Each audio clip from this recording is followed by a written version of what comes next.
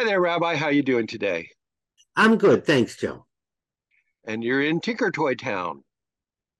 And that brings up the subject of today's How to Be Jewish in 30 Seconds. Bless the children, which I'm always willing to do. On the other hand, I also don't like stepping on small pieces of plastic with my bare feet, as every parent has had to do at one point or another. There's a tradition in Judaism to bless the children every Sabbath.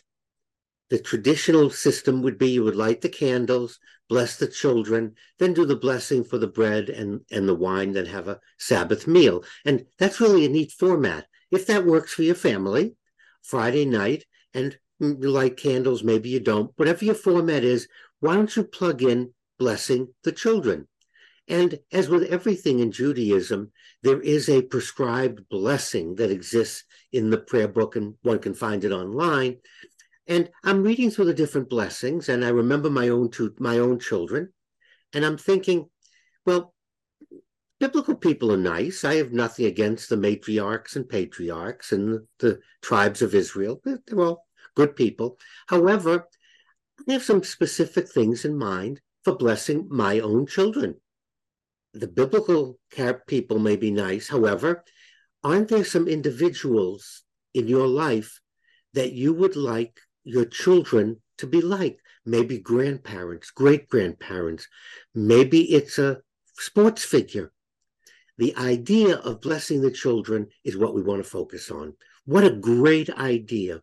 Once a week, and if it's not at the Sabbath meal, one of the other meals.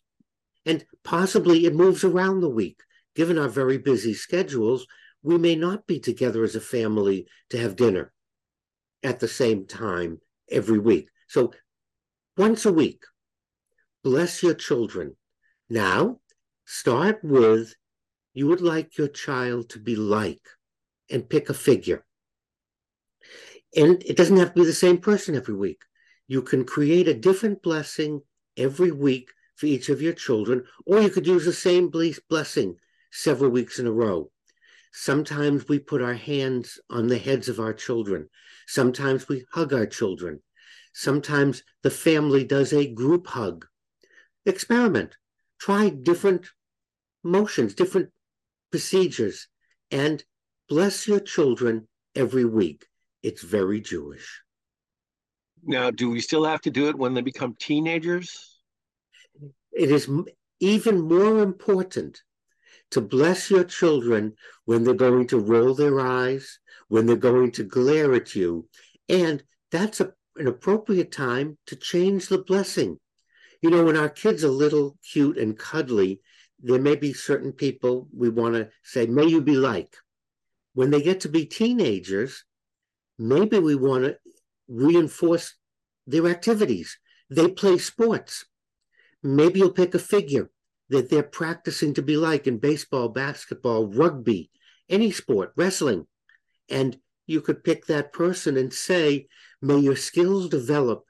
May you become just like, or may you be blessed with the same attributes as.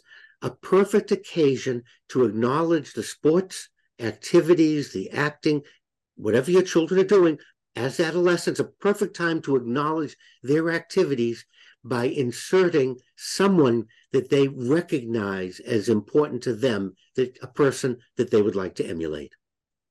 Do rabbis count? Because I have a feeling I know who I'd like my child to emulate now and then.